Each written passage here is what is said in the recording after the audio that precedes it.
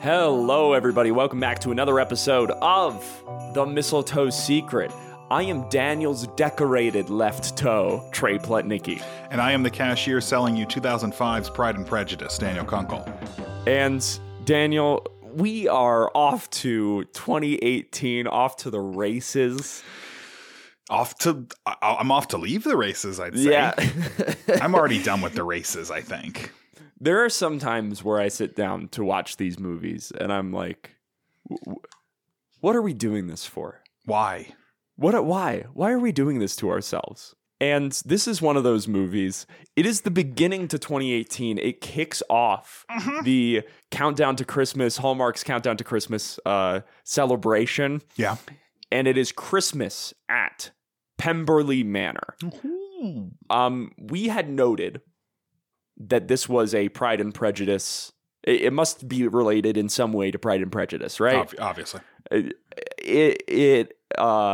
name alone, in names alone, I guess you could say, it is related to Pride and Prejudice. But Daniel, correct me if I'm wrong, because it's been a while since I've seen Pride and Prejudice, and when I saw it, I wasn't really watching the movie. Sure. But the themes do not link up, right? No, not at all. Because this is just a Hallmark movie. This is their usual bullshit. My cat is losing his mind. I don't know what he's upset about. He's upset about Christmas at Pemberley Manor, Daniel. He's so mad about it. It's not good, Daniel. The themes are different. This has nothing to do with Pride and Prejudice. No. Pride and Prejudice is a story very, very near and dear to my heart, and I really enjoy it. I enjoy like most adaptations of it, and so it's really sad to me for them to take this classic love story and take all the teeth out of it, take all the plot points out of it. The adaptations happen. I couldn't call this an adaptation. No, it's not. I compared it to, because Annika woke up this morning and she came downstairs and she was like, "Did you watch the movie?" I was like, "Yeah." She was like, "What was it?" I was like, it was like they skinned Pride and Prejudice and wore it like a face mask. True.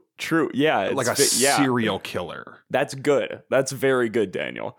So the characters' names are Elizabeth. The main characters are, give me 1 second. Elizabeth, Darcy, William Darcy, and George, which, correct me if I'm wrong, those are Pride and Prejudice characters, right? George, or just Elizabeth and Darcy? No, just Darcy? No. Darcy and Elizabeth is. Okay. George is, I believe he is supposed to be George Wickham, who is kind of an antagonist a little bit in the book, as a secondary antagonist in the story. What's really confusing is we got a character named Travis, who I think is meant to be. I don't know if he's meant to be the Bingley equivalent or if George is, but either way, George is supposed to be the Bingley. Because Travis is the assistant to William Darcy in our movie. He's the assistant, but he falls in love with the character of Jane. And Jane in the comics is Elizabeth's sister. I'm fine with this change. That's fine. Whatever. I mean, it's not. It's one of the most, it's one of the most interesting relationships in a Jane Austen novel. Whatever. Fuck me. You can do better than her, right? She didn't know what she was doing. And so like she hooks up with Travis by the end of the movie. And so Travis in that case meant to be the Bingley stand-in, except he's Charles in the book. He's not Travis. Right. And in our movie, Jane, for those who are familiar with Pride and Prejudice, Jane in Christmas at Pemberley Manor is George's assistant. And Travis is Mr. Darcy's assistant. So it almost teases a star-crossed lover sort of vibe. And we kind of get the Wickham as a secondary love interest for Elizabeth.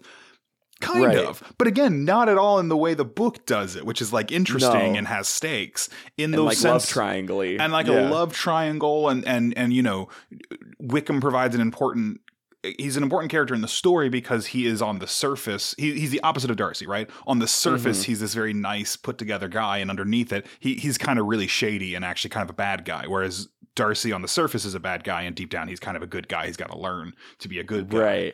Right. But in this version, Everyone's good. Everyone. And what did I say? What did I say last week? I know what you said. You said, okay, so to recap what Daniel said last week. Last week, Daniel was like, I worry that Hallmark will not have the huevos to capture the brilliance of Jane Austen's character writing, because Jane Austen likes to make everyone a little annoying with flaws, so that as you read, you grow to like them and their flaws become quirks, and you like these characters then. Hallmark obviously refuses to do that, and will never make a character that you're supposed to like have any flaw whatsoever, unless it's like a job interview flaw, which is like, I just work too hard, or like what's your biggest flaw, Daniel? I'm just like, I never rest. I always want to be at work. I'm too driven. I smile a bit too wide. Is the classic Hallmark flaw. It's just it's annoying. It's annoying. Yeah. Because anytime you're going to do something like this, I don't feel like you have to. I don't think the assumed attitude of a writer who has to do something like this is like, I can do it better. I can do it better. I don't think that's assumed, right? Yeah. But in this one, it feels like, oh, I just need the names, actually. I don't need any of the rest of them. I don't need any of that. It's like stripping it for parts, except what you're stripping for parts is a better story. Yeah, it's just name. I mean, it's name wreck, right? It's name wreck. It's not like a Moby Dick adaptation where it's like, we need to trim this down for a movie, right? Plain and simple. We can argue about what parts you like, but we need to trim it. Like Pride and Prejudice clips along. The 2005 version with Keira Knightley was really good at getting most of the plot points, and then the I forget which year it came out, but the Colin Firth version from like the late 80s, I think. Hold, please. I don't know. I can't remember if it was the early. I couldn't know. I think it was the 90s. Laughter of a Woman. 1995. Yep. Like, that was a miniseries, and they nailed it. So let me bang through this plot. Are you ready? Yes. So Christmas at Pemberley Manor. Yes. There's a event. Elizabeth is organizing a festival, right? For the town of Lambton. And the mayor of Lambton is George, who is Elizabeth's ex, as I understand. Kind of, yeah. They were romantically involved at one point. For one date. George is keep getting reminded. He's so nice. Mm-hmm. And it's to the point where two sort of half meet cutes happen. One between Elizabeth and Darcy, but first between Elizabeth and George, where it's like, oh, who is she going to be with? Mm-hmm. It then becomes overtly clear after Darcy's meet cute with Elizabeth, where Darcy is he's this very high status, has a lot of wealth, owns Pemberley Manor, which is the center of this movie. They meet in a after in a car, in a car after Elizabeth witnesses Travis cut the free coffee line at the Church of the Master, and that was only for Daniel. What I a just niche said. reference. Yeah. I'm not going to explain that. No, let it sit. So Travis cuts this free coffee line, and Elizabeth is like, "What the heck? Like, who told you to cut this line?" And Travis was like, "My boss, Darcy," and or not Darcy explicitly, just my boss. Yep. And Elizabeth is like, "Let me go talk to your boss," and they have a conversation, and is like, "You're not going to fire Travis if he doesn't get you coffee." And then Darcy is like, "Nah, it's a joke," and Elizabeth's like, and then it's like, "Who's that asshole?" And it tells George, like, who, like what the hell was that? He's a businessman billionaire, and they can't even commit to making him an actual asshole. Right. He's just he's just like, I'm not great with people. And other Hallmark movies have gone further to make their love interests, business love interests, look more like assholes. We have had better versions of the like basic conceit of Pride and Prejudice where one person is very prideful and one person is prejudiced against that, right? Like we have had that. Right. Better. It's kind of their bread and butter. Yeah, it's kind of confusing that this doesn't go that far. So anyway, they lose their site where they're planning on having the festival because of a water break. This is super funny. George and Elizabeth have like this dinner or what have you. And George says something along the lines, they're like catching up and stuff because they were former lovers and they're just now re-meeting. And George says something along the lines of like, there's nothing that can go wrong with this festival. Smash cut to George lifting caution tape, like literally crime scene tape, and going under it like it was CSI Miami or some shit. And I was like, did somebody get murdered in town square? That was fucking cool, actually. Like that shot, that was fucking cool. The transition. Like, it was good. It was good. Can you imagine? I wish someone got killed in broad daylight in town square. But no, a water main break flooded the where they were planning on having the festival. So naturally, they turned to Pemberley Manor. Of course. And now Elizabeth has to professionally court Mr. Darcy into convincing him that to use Pemberley Manor as this festival. Yeah. And then Darcy agrees, and that's the end of the movie, right? Yeah, that's it. Wrong, Daniel. Oh, I peaked my mic real bad. You'll have to work on that. That's fine. It is wrong, Daniel. This is 20 minutes into the movie. This has to be the record for quickest plot resolution. It was like this. So now what we ask ourselves as film auteurs is what the hell is going to happen for the next hour? And what it is a shitty three-way love triangle. Yep. Between George, Elizabeth, and Darcy that tells the viewer that Elizabeth and Darcy will be together for sure. Yeah. And that George is just this pining side piece that is eventually going to give way on his own volition, which we've seen a million times. Because they make him a fucking loser, if we're being honest here. And he's the mayor of Lambton. He's the mayor. He's a quite young mayor, too. He's a young mayor. He's very young, and they're still like, fuck you, actually. You don't deserve anything. Yeah. So, regarding Pemberley Manor, let's talk about this for a second. Sure. Darcy lost his uncle. Like, his uncle died. Mm-hmm.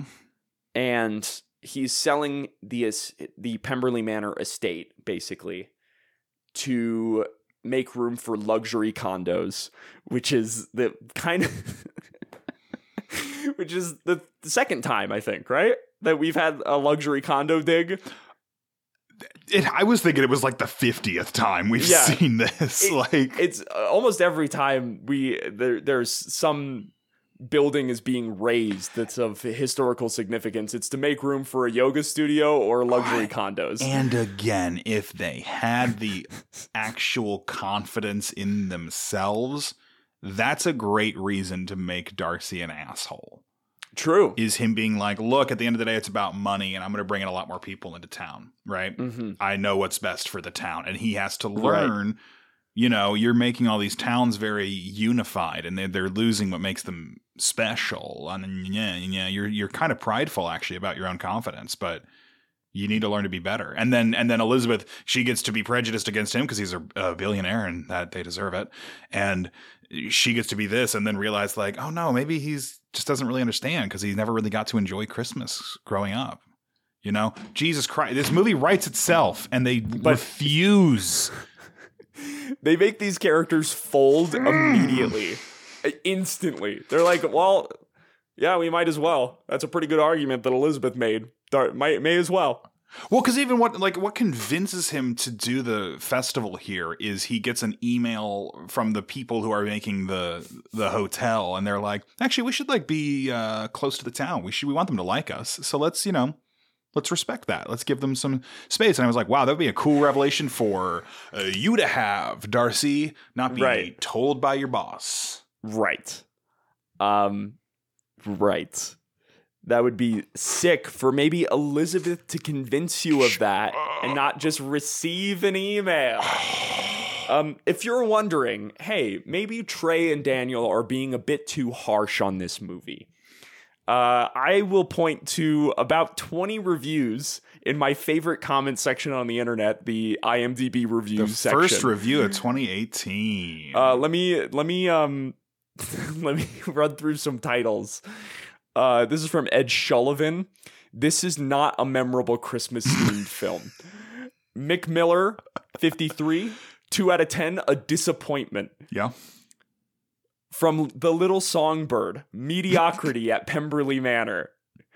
From Wag Diddy, 2 out of 10. Sometimes things are so bad you need to speak up.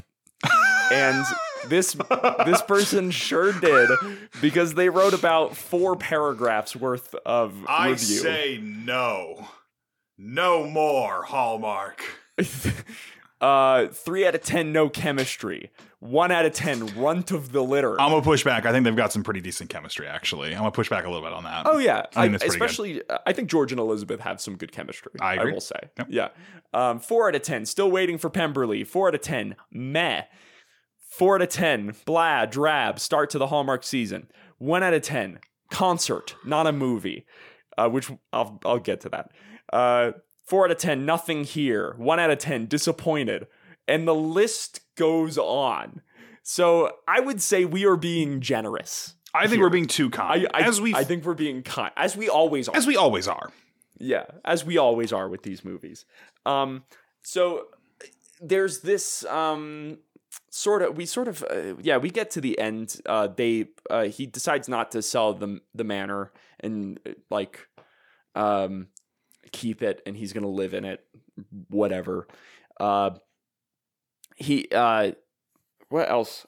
What was I gonna say? Oh yeah, there's like this singing side plot where she's like humming. What's the song called? Glory to the Newborn King. Oh, Joy to the World. Joy to the World. Yeah. She's humming Joy to the World to herself. And as it usually is in these Hallmark movies, it's completely out of rhythm and just barely in tune. It's also not how anyone hums to themselves. She's just like, joy to the world. The Lord has come. Darcy's like, hey, I didn't know you could sing. Oh my God. Hey girl, whoa. I didn't know you could sing like that. That's crazy. You could you sing always like do that? It's crazy. Yeah, that's wild.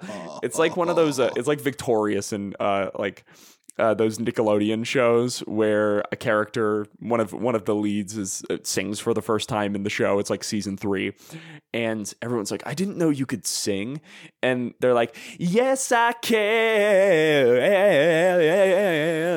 and it's like, Jesus Christ, and I go, "Ee." Elizabeth has a shitty boss too. I don't know if we mentioned her. Go for it. She's not interesting. She's just a shitty boss who comes in at the end. She's like, I've been trying to get with Darcy for years to get an event with him, and no. Please let me do this now. And yeah, she like comes in. She comes in very hot, where she's like, yeah, she says, I hire you to plan this event, and you don't even mention me when you plan this event. It's like, ma'am. Okay, wow. Ma'am, take the L. Take the fine. W. It's your company. There's nothing. Is there anything else? No. Is there anything else? No. George folds and is like, you should be with Darcy. Elizabeth is like, you're right, George. Darcy is like, this is our house now. And Elizabeth is like, dope.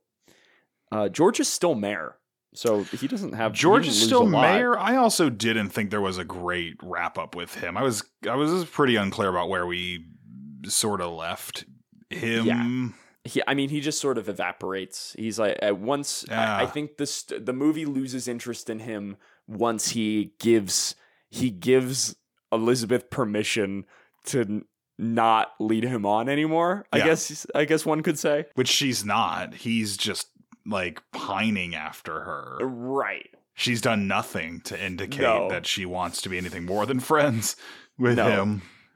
Maybe that one dinner at the beginning of the movie, but she spends a lot of her time with Darcy. Yep. Most of her time with Darcy. That's it. That's it. Like it sucks. It sucks. It makes me very frustrated, and I am not looking forward to the rest of this year if this is what we can expect. Very disappointed that they chose to lead with this. Bad starting lineup. We're kind of getting into modern day a bit, so to speak. The 2018 for me is when I feel like things flipped quite a bit in America, so to speak. Politically we're in a very different place, I think, than we were. So looking forward to what this year brings. Amen. Here, I'm toasting you, Daniel. It's the evening. Clink. I have a rum and coke. Clink. Okay. What do we got connections? The groundskeeper is Santa. It's not even subtle. No, his name is Christopher with a K. I just don't know why they have a Santa stationed here. Or like not only he's like the groundskeeper, right? Yeah. Am I getting that right? He's the manager. So Christopher is like the manager, groundskeeper for the estate. He's sort of is like functionally like another assistant to Darcy, and he like dresses up as Santa at the end of the movie. His name is Christopher with a K. Yada yada yada. How would the North Pole benefit from stationing a Santa at Pemberley Manor? Because he's been there a long time. Because Darcy remembers him. Something's.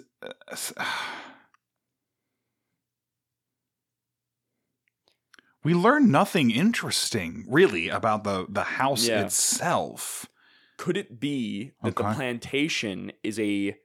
I said plantation because it's very obviously a plantation. Yeah. And it's pretty... I wrote that down. I was like, this is a plantation home. It is. And I was like, yikes, dog. Big yikes. Yikes for Darcy. Yikes.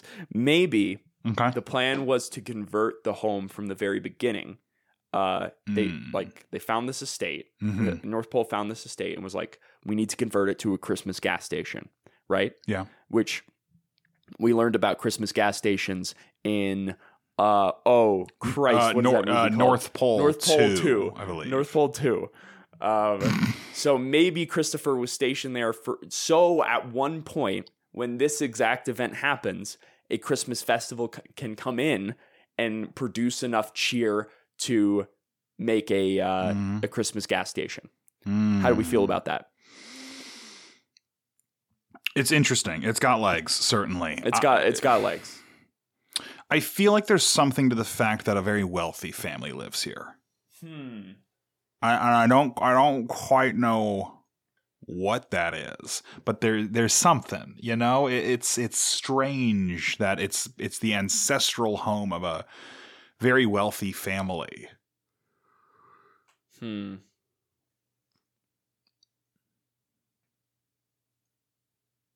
I don't know.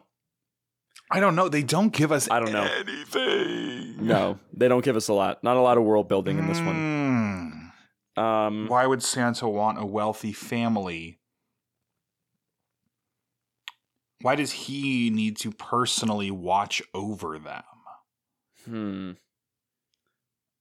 It's... Well, every wealthy family needs a little oversight, you know? Well, that's my thinking is I'm like, is this a Santa whose job, is this like secret agent Santa? Is his job to infiltrate directly the wealthy family? Did he kill the uncle? Did Santa kill the uncle? Santa kill the uncle? Oh, fuck. Do we know how he died? No. Do we know if he died at Christmas? I think Santa has to assassinate this family. Here's my evidence. Okay. The middle of the movie, there's a couple scenes in like the study where yes. Santa's playing music, right? There's a very purposeful piece of blocking where Darcy, stands up and he's talking to Santa. And there's a picture in between them with a hunting dog. I'm not making this up. With a hunting dog looking at Darcy, and Santa's behind the dog. So you think there is some cinematic foreshadowing happening here? I think Santa's trying to fucking kill this guy. And I think the only reason he doesn't in this movie is he's like, I have to give him, maybe, do rich people get one chance with Santa? Like the Santa suit with Kevin, do they get like they get one shot chance to make it right? Yeah, because I think that's very Santa, right? You get a chance, absolutely, you get a chance. Mm-hmm. And the uncle, for whatever reason, failed his chance, so Santa had to take him out. Okay, let me write this down. Santa killed the uncle. So the punishment for let me see if I'm. Santa gives rich people who need to learn a lesson, one shot. Yeah. And if they fail that shot, they just fucking get murdered. They get killed, I think. And I think we can argue, I think this is a greater good situation. I think Santa can argue, yes, you are a human life and all human life is sacred to Santa, but the amount of damage you can do is too great a chance. Right, I have to make that decision. Because think about it, and tying this with the Annie clause, right? Santas are willing to give up their children. Yeah. If their children do not have what it takes. I think this theory has legs, and I'll tell you why. Okay, thank you. How many rich people's parents die around Christmas time? Fucking bid it. This is the fucking Santa hitman. Okay, so it's okay. Because he has no actual Christmas responsibilities. Sure. He's just clearly a Santa, but he has no actual responsibilities because he's too busy assassinating the enemies of the North Pole. Okay, we've done it. I think we've done it. I think this is where we always start a year with the most asinine theory. Mm-hmm. And I think this is our best one. I think this is our best one, that Santa's doing murder. I think not all Santas. I have to hand it to you. I think this is like a like a Black Ops thing. I think he is like not known to many Santas. Okay. This guy might be like flying under the radar. Like he's a myth. Yeah, he's he's like the Santa boogeyman. He's a legend. Oh shit, he's Santa Baba Yaga. Okay, I can get behind that. Do you have anything else? No. Okay, I'm good. Do you want to know on that? Do you want to know about next week's? I would love to hear about next week's movie. Next movie is called Christmas Joy. Okay. Joy Holbrook is a market researcher about to get a sweet promotion just in time for the holidays, but she receives an urgent phone call from home and rushes back to help her aunt recover from surgery, reuniting with her former crush, Ben. Ben. Do you think Ben's doing the surgery? No, maybe. Maybe. Well, it's been a while since you've rated this podcast 5 stars. You could also you could rate it on Spotify or Apple Podcasts. You can also hit us with a follow on either of those. It really helps us out. You could leave a review. That also helps us out. You can also find us on Twitter at HCUSecret on Twitter.com and on TikTok at Missile for now. Maybe on Threads. Ooh. Oh, God. And you could find us online, www.mistletoesecret.wixsite.com, to see our version of the story so far. Or you could fill out the contact form at the bottom of the page to tell us your version of the story so far. And what better time to tell us than at the beginning of a year? Well, we can still remember everything. You could influence us so hard right now if you send us an email. Or you could send us an email, mistletoesecret@gmail.com. Colin Robertson wrote our intro and outro music. Our intro music is, of course, titled Stripped for Parts. Stripped for Parts. And the outro music is, of course, called Matthew McFadden's Wet Nightmare. My name is Trey Plutnicki. My name's Zeno Kunkel. And I'm reminding you to stay jingling and stay jolly. Thank you for listening.